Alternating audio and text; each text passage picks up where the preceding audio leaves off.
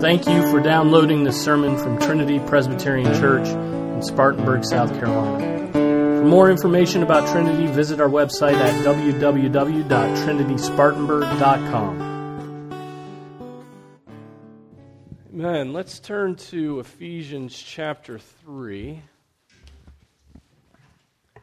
verses 14 and 15.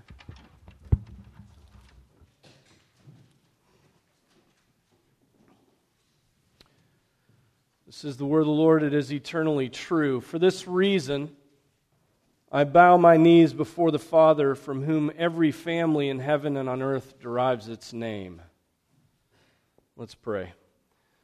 Father, we pray as we think about your fatherhood that our minds would be set upon you, that you would help us to fight the distractions that wage warfare against us. Lord, I pray that every one of our thoughts and meditations would be pleasing and acceptable in your sight, O Lord, our rock and our Redeemer. We pray in Jesus' name, amen. Be seated.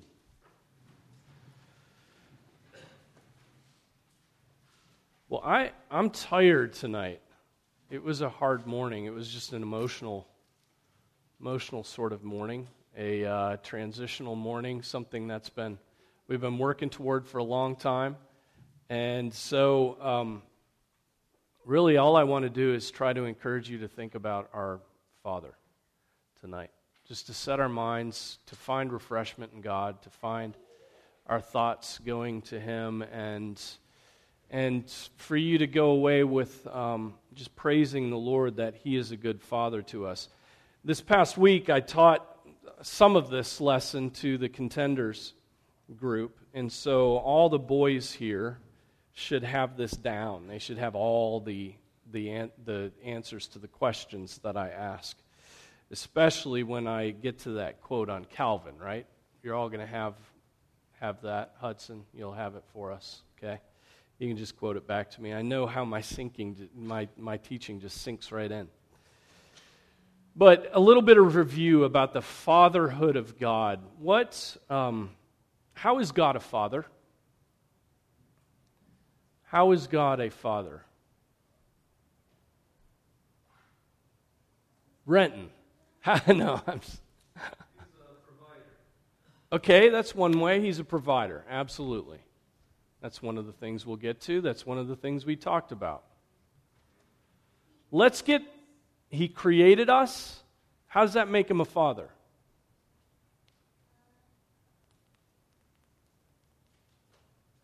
What did you say, Sarah? There you go, right? Was involved in that creation over there. How else is God a father? Go deeper. Go not according to his actions, but according to his being. How is God father ontologically? Or is he ontologically father?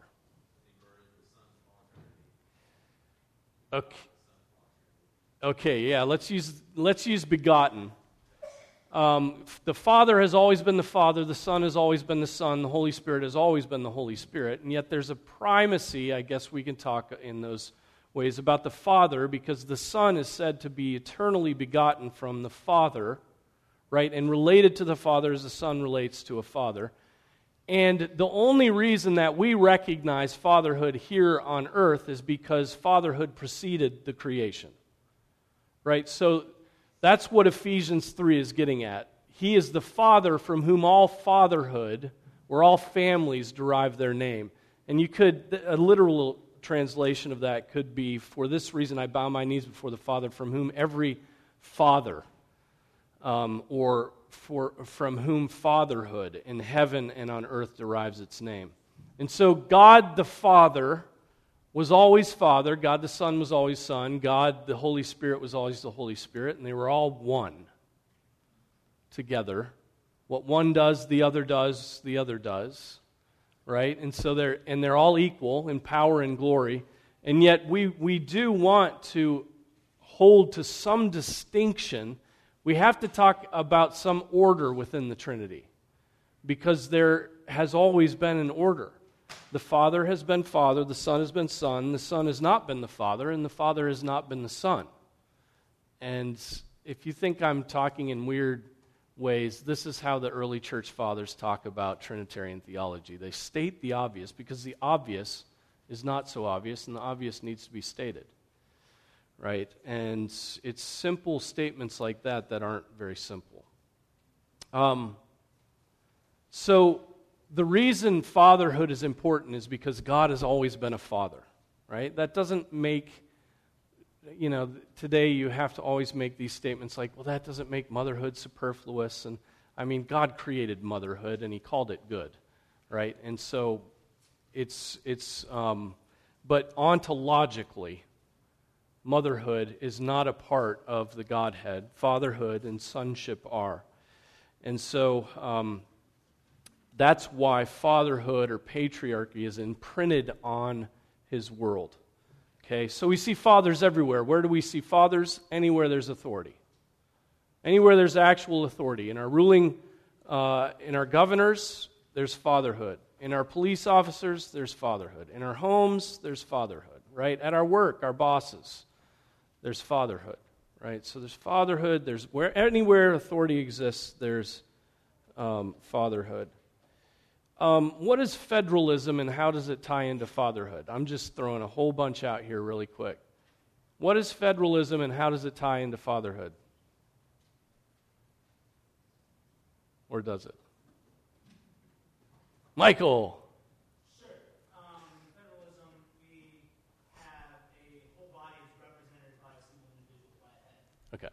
So we're represented, if Obama or Trump would go to war, we would go to war. That's right. Because we vested him with that power as well. So in Scripture, what sort of federal heads do we have, or federal fathers? Adam and Jesus are the two ones that we care about most. And Jesus is called the second Adam for that very reason, because there's headship in them. And so fathers represent those under them. Our federal government, it's a form of federalism where we don't vote on everything. We send a representative to vote for us. They represent us, sometimes well, sometimes poorly, right? But nonetheless, as they vote, we have voted, right? If we have elected them, as they vote, we have voted. So there's the example of Manasseh in 2 Kings 21:9 that he caused Israel to sin. There's blood flowing through the streets, and yet it attributes the sin of Manasseh. He led all of Israel into sin. So as the father went, so went the children of the town. And so Adam from what do we inherit from our father Adam? The sin nature. That's a good way to put it. We inherit the guilt and pollution of sin. What's the difference between guilt and pollution of sin? Any thoughts? The guilt and the pollution. Guilt means we bear responsibility for sin. Pollution means we're inclined to purpose. Right. The corruption of it. Good way to put it. And then from Christ, if we're in Christ, if we're united to Christ by faith, and He becomes our second Adam, what do we inherit from that Father? What do we inherit from our new Father? Perfection, His own nature, holiness, righteousness, and life, right? We inherit those things. So what we get from our father Adam are terrible things. Terrible things. This is a doctrine that people who come to Christianity really hate, or the doctrine of original sin, where everybody is deemed guilty, is really a hated doctrine. And then, yet, that's not where Christianity ends. Christianity ends with being given a new head in Jesus Christ, from whom we inherit righteousness and eternal life. So,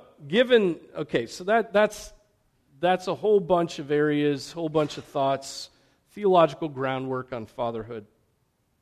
Given these truths, how are fathers to act? How are we men here to be fathers. And so this is where I'm going to take Calvin's quote as a synopsis of fatherhood. I found this in his Institutes, and I thought it was a wonderful summary of fatherhood. So listen to me while I say it, and I'm going to ask you guys to give me those verbs in there, right? You remember them? Thomas, you remember those? Hudson? Samuel? So here's the quote. I wish to impress upon my readers that the first step in piety is to acknowledge that God is a father to... Oh man, I thought they had it. To defend, to govern, and love us until he brings us to the eternal inheritance of his kingdom. Let me say that whole thing again. I wish to impress upon my readers that the first step in piety, the first part of being holy, the first part of getting anywhere close to God is to acknowledge that God is a father. To acknowledge that God is a father. So he's saying that the first part of holiness is not, it's not to recognize that Jesus is the Son of God. It's to recognize that God is a father, right?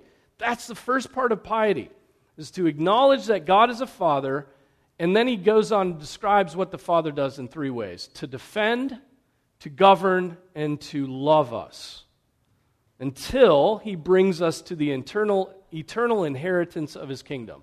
So he's going to do those three things until he brings us all the way to his home, to his household, to the heavenly kingdom in his presence. So, to defend, to govern, and he uses the word cherish, and I'm changing that to love because I think we have a different understanding of the word cherish. Cherish seems to be too sentimental of a word, whereas love, I think he's getting at the depth of love. So, those things, that's a synopsis of fatherhood. If God is a father who defends, governs, and loves, then we as fathers are to defend, to govern, and to love. Those three things. Let's think about that. James 1:27. What does James 1:27 say? Somebody's got that memorized. That's right. That's a word in there.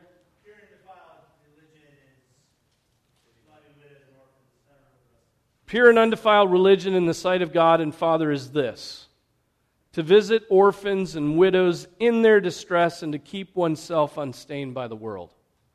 You were really close. It's just a little off. So pure and undefiled religion in the sight of our God and Father is this: to visit orphans and widows in their distress and to keep oneself unstained by the world. So to visit orphans and widows in their distress, what of those three categories does that fit into of fatherhood? Is it to defend? Is it to love? Is it to govern? Well, love certainly is a part of caring for widows and orphans, right? Yeah, it's defense. It's defending those who cannot defend themselves, primarily because orphans and widows are defined by their weakness, right? They cannot defend themselves. And so here, a father protects those who are defenseless, right? The fathers don't oppress the defenseless. Fathers don't rub somebody's weakness in their face. Fathers defend the weak, right? Just like Jesus defended us and when we were weak. Exodus 32. We're going to jump around a bit. Exodus 32, 1 through 18. Here we have the example of Moses being a father. And look what he does. Now, when the people saw that Moses delayed to come down from the mountain, remember that? All those things. He took fashioned in an engraving tool, the calf, and Aaron built an altar and made a proclamation, tomorrow shall be a feast. And the next day they rose early and offered burnt offerings. And the Lord spoke to Moses, go down at once, for your people, whom you brought up from the land of Egypt, have corrupted themselves. They have quickly turned aside from the way which I commanded them. They have made for themselves a molten calf and have worshipped it and have sacrificed to it and said, this is your God, O Israel, who brought you up from the land of Egypt. Then the Lord said to Moses, I have seen this people, and behold, they are an obstinate people. Now let me alone, this is God speaking, that my anger may burn against them, and that I may destroy them, and I will make of you a great nation. And then what does Moses do? He prays for his people like in a very bold way, right? Then Moses entreated the Lord his God and said, oh Lord, why does your anger burn against your people, whom you have brought out of the land of Egypt, right? God had said, you brought this people out of the land of Egypt. Now he's saying, no. You brought this people out of the land of Egypt with great power and with a mighty hand. Why should the Egyptians speak, saying, with evil intent he brought them out to kill them in the mountains and destroy them from the face of the earth? Turn from your burning anger and change your mind about doing harm to your people. Remember Abraham, remember Abraham, Isaac, and Israel, your servants, to whom you swore by yourself and said to them, I will multiply your descendants as the stars of the heavens, and all this land of which I have spoken I will give to your descendants. They will inherit it forever. So the Lord changed his mind about the harm which he said he would do to his people. Then Moses turned and went down from the mountain with the 2 tablets of the testimony in his hand, tablets which were written on both sides. They were written on one side and the other. The tablets were God's work, and the writing was God's writing, engraved on the tablets. Now when Joshua heard the sound of the people as they shouted, he said to Moses, there's a sound of war in the camp. But he said, it's not the sound of the war cry. It's not the sound of the cry of triumph, nor is it the sound of the cry of defeat, but the sound of singing I hear. So here we see Moses being a father by interceding on behalf of his sinful children. Right? His children had sinned, and God is ready to wipe them out. He's ready to consume them, and he says, he reminds God that the Egyptians are going to think you're foolish. Can you imagine reminding God of these things? The Egyptians are going to think you're foolish, that you are evil. And then he throws the covenant in his face. He throws Abraham, Isaac, and Israel in God's face, boldly approaching God. And so he's being a father. In a sense, Moses is defending his people from God. God wants to wipe them out. He defends them before God, and so he's being a father with the Father. So are there other examples of this? Job 1. Job with his children, he would offer sacrifices for them in case they had sinned. Right? John 18, another picture of fatherhood here. Turn to John 18. John 18, Jesus is in the garden. When Jesus had spoken these words, he went forth with his disciples over the ravine of the Kidron, where there was a garden in which he entered with his disciples. Now Judas also, who was betraying him, knew the place, for Jesus had often met there with his disciples. Judas then, having received the Roman cohort and officers from the chief priests and the Pharisees, came there with lanterns and torches and weapons. So Jesus, knowing all the things that were coming upon him, went forth, right, and said to them, whom do you seek? And they answered him, Jesus the Nazarene. And he said, I am. And Judas also, who was betraying him, was standing with them. So when he said to them, I am, they drew back and fell to the ground. Therefore he again asked them, whom do you seek? And they said, Jesus the Nazarene. And Jesus answered, I told you that I am he. So if you seek me, let these go their way, to fulfill the word which he spoke, of those whom you have given me, I lost not one. Simon Peter then, having a sword, drew it, struck the high priest's slave, cut off his right ear. The slave's name was Malchus. So Jesus said to Peter, put the sword into the sheath. The cup which the Father has given me, shall I not drink it? So here we see Jesus being a father. We see him protecting the sheep. his sheep are in the garden with him. He strides forth while they're back. He strides forth. He goes out and meets the enemy. He asks them whom they seek. And then he intercedes for them and he says, look, you've come for me. Leave these ones alone. And then beyond that, he's worshipped. They fall before him in worship. And he's doing all of this in order to defend his people, right? He's doing all of that.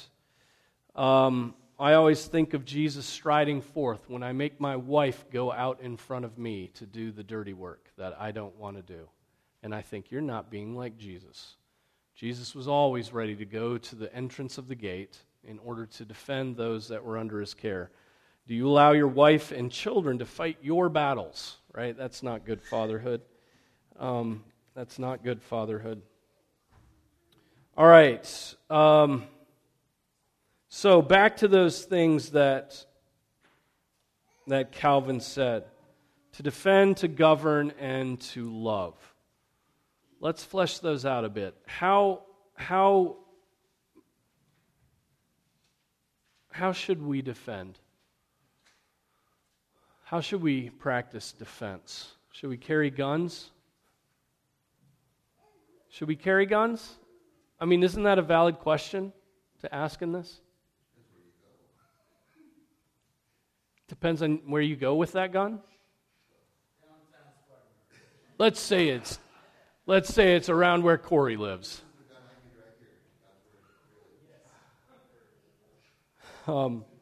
Well, you know that Jesus, when he sent the disciples out the second time, he did tell them to take a sword.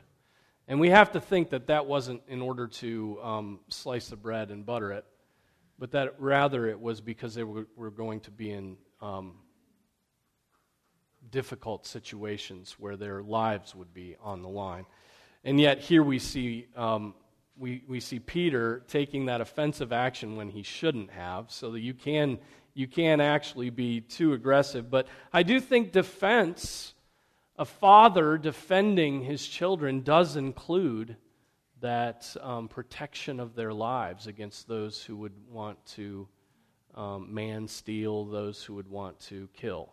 That there is provision for this in the law of God for sure, right? And so certainly that's a part of it. But what else is it? What else is defending your children?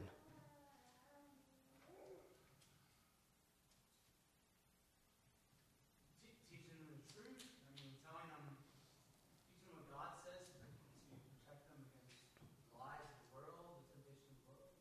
Good. Absolutely. Teaching them how to fight with words, to argue, to make arguments, to be able to hold their own in a world that will be hostile and engaged against them. Right? That's part of teaching them self-defense, but it's the father's role to teach them and to defend. What else?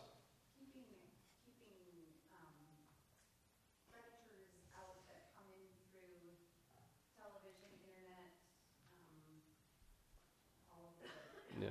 So many strangers come into our house that we need to defend your children from that. Yeah, it's funny. We allow predators in our house by our own choices.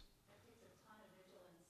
It does. As kids get older, it just means, you're checking Their browser history. browser history. Do they have to be in the room with everybody else? How much do they have That's right. But it takes work. You can't just Yeah. not just digital forms for magazines and books. Yes. Yes. How else do we defend? You also teach them holiness, and not only that, but how to love in holiness, so the temptation is to lose it. Yeah. Time with that is living by example. You got to show them what it's like, not just tell them. Right. Right. Absolutely. Yeah. Did you have your hand up? And teach them wisdom so they learn how to discern Good. and be protected by them being armed against manipulation. Yes. All the principalities and powers of the world, being armed against them. Okay, so what about governing? Fathers are to govern. And how do they do this? How do they do this? How do fathers in any situation, not just families but elsewhere, how are they to govern? How does God govern us? He made the rules. God gave us His laws. God gave us direction. God gave us His yeses and His nos. He gave us what to pursue, what not to pursue. He gave us rules. Not just rules, right? He also enacted through His Son's death our salvation, but He also gave us ways to live.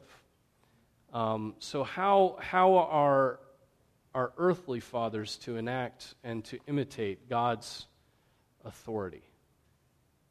Yeah, Michael.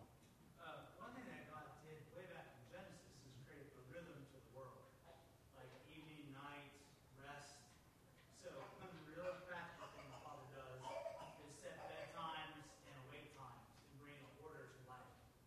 And that's really important to learn to live a productive life, to go to bed, to wake up on time, over and over again. This is real easy. Yeah, God ordered His creation on 6 days. He rested on the seventh. So there's even in nature, there's a rhythm that God has put in order that we can learn from. His authority over that nature should sink into our lives as well. That's why we have a Sabbath in the law, right? How else? How else is authority exercised?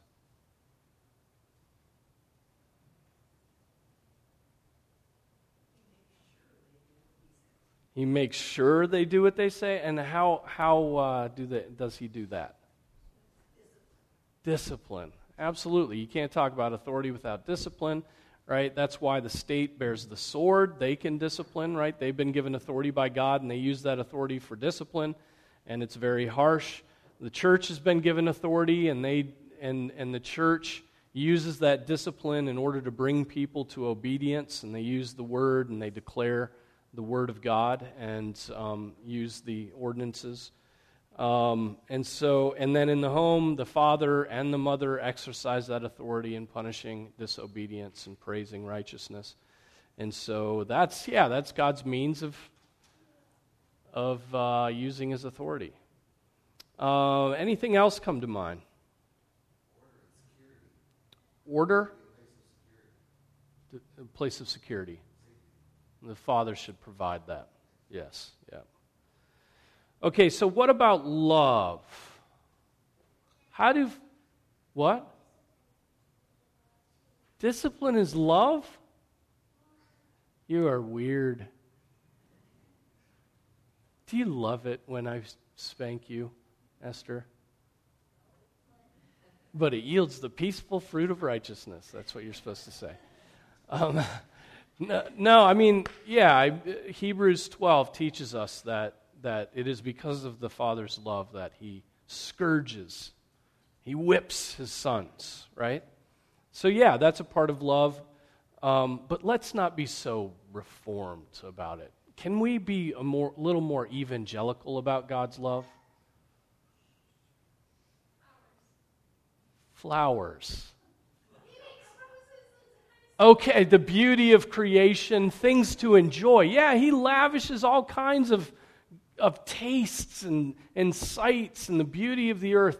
I mean, there's a superfluity of glory all around us. And it's God just giving us things to look at and enjoy. That's great. Yeah, true.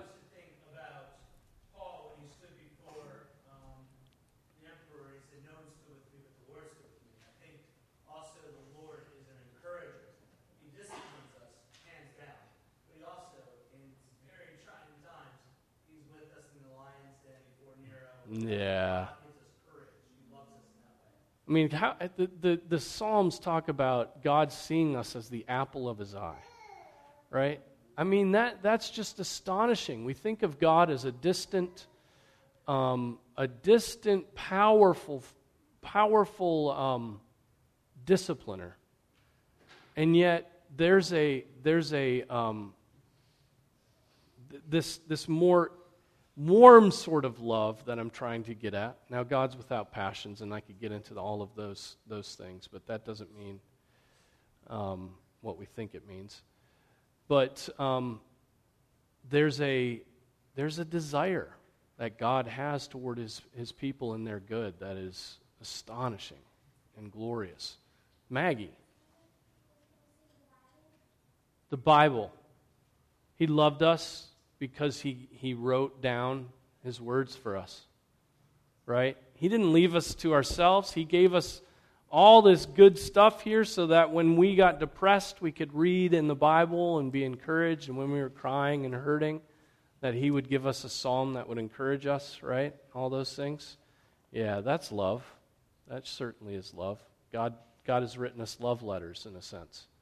I think to translate that to human fathers, it would be simply Communication, communication. A loving yeah. father sits and talks with his children. He communicates. The most loveless a father can be is to be silent toward his children and toward those who need encouragement.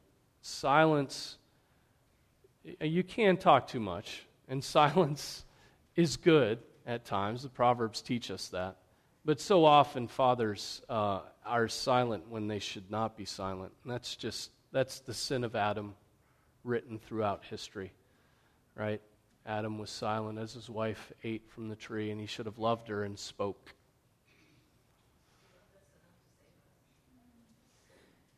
What was that? He loved us enough to save us. The ultimate expression of God's love for us is Jesus being forsaken on the cross by the Father for our redemption, right? That sacrifice. There is nothing else like it to express the depth of the love of God for us. How do you imitate that kind of sacrificial love? Is it imitatable? Is that... Sometimes children and wives can be hard to love. I think the thing to take from it is, well, we were yet sinners, Christ died for us. And Right. you have to love us. You have to love all things beyond even when we're being obnoxious. Really? Right. Even the teenagers, right? Well, look, I mean, think about all the ways that God has done this for you. Think about all the ways that God has been a father to you, that he has defended you, that he has governed you well. He has not been a silent, abdicating father. He has not been an overbearing father. He's disciplined you at all the right times. He's disciplined you in all the right ways. He has provided a Savior. He's a provider unlike any other. Everything you have, all the food you've eaten, all the clothing you have, all those good things God has given to you as a father, and abundantly he's given you those things. And then beyond that, the maraschino cherries that you put on top of the ice cream is he loves us. He loves us so much that he provided his son to die for us. So, God the Father is glorious, and we need to think on his fatherhood. We need to imitate his fatherhood. But just remember those three fathers in here, and to a certain extent mothers as well, but remember those three words, that God is a father so that he might defend, that he might govern, and that he might love. All right? Just think about those three words as you orient yourself toward where God has given you authority. Defend, govern, and love. Let's pray. Our Father, thank you for your word. Thank you that you are our Father. Lord, we ask that you would help us to better reflect your fatherhood, that we would not forsake fatherhood so that we can live according to our own rules, but that we would study your fatherhood and study the words that you have written for fathers, and that we would reflect your glorious fatherhood. Father, forgive us for our failures. Forgive us for when we haven't defended. those that you've put under our care, we've let them defend themselves, and we've stood back and just watched them flounder. Father, when we haven't governed, when we have refused to give directions because we're just being selfish. And Father, when we've been cold in our affection, when we haven't been praising, but we've just been picking apart everything they do, Father, forgive us for that. I pray that we would repent, that we would find the strength by the Holy Spirit to be good fathers. We pray in Jesus' name, amen.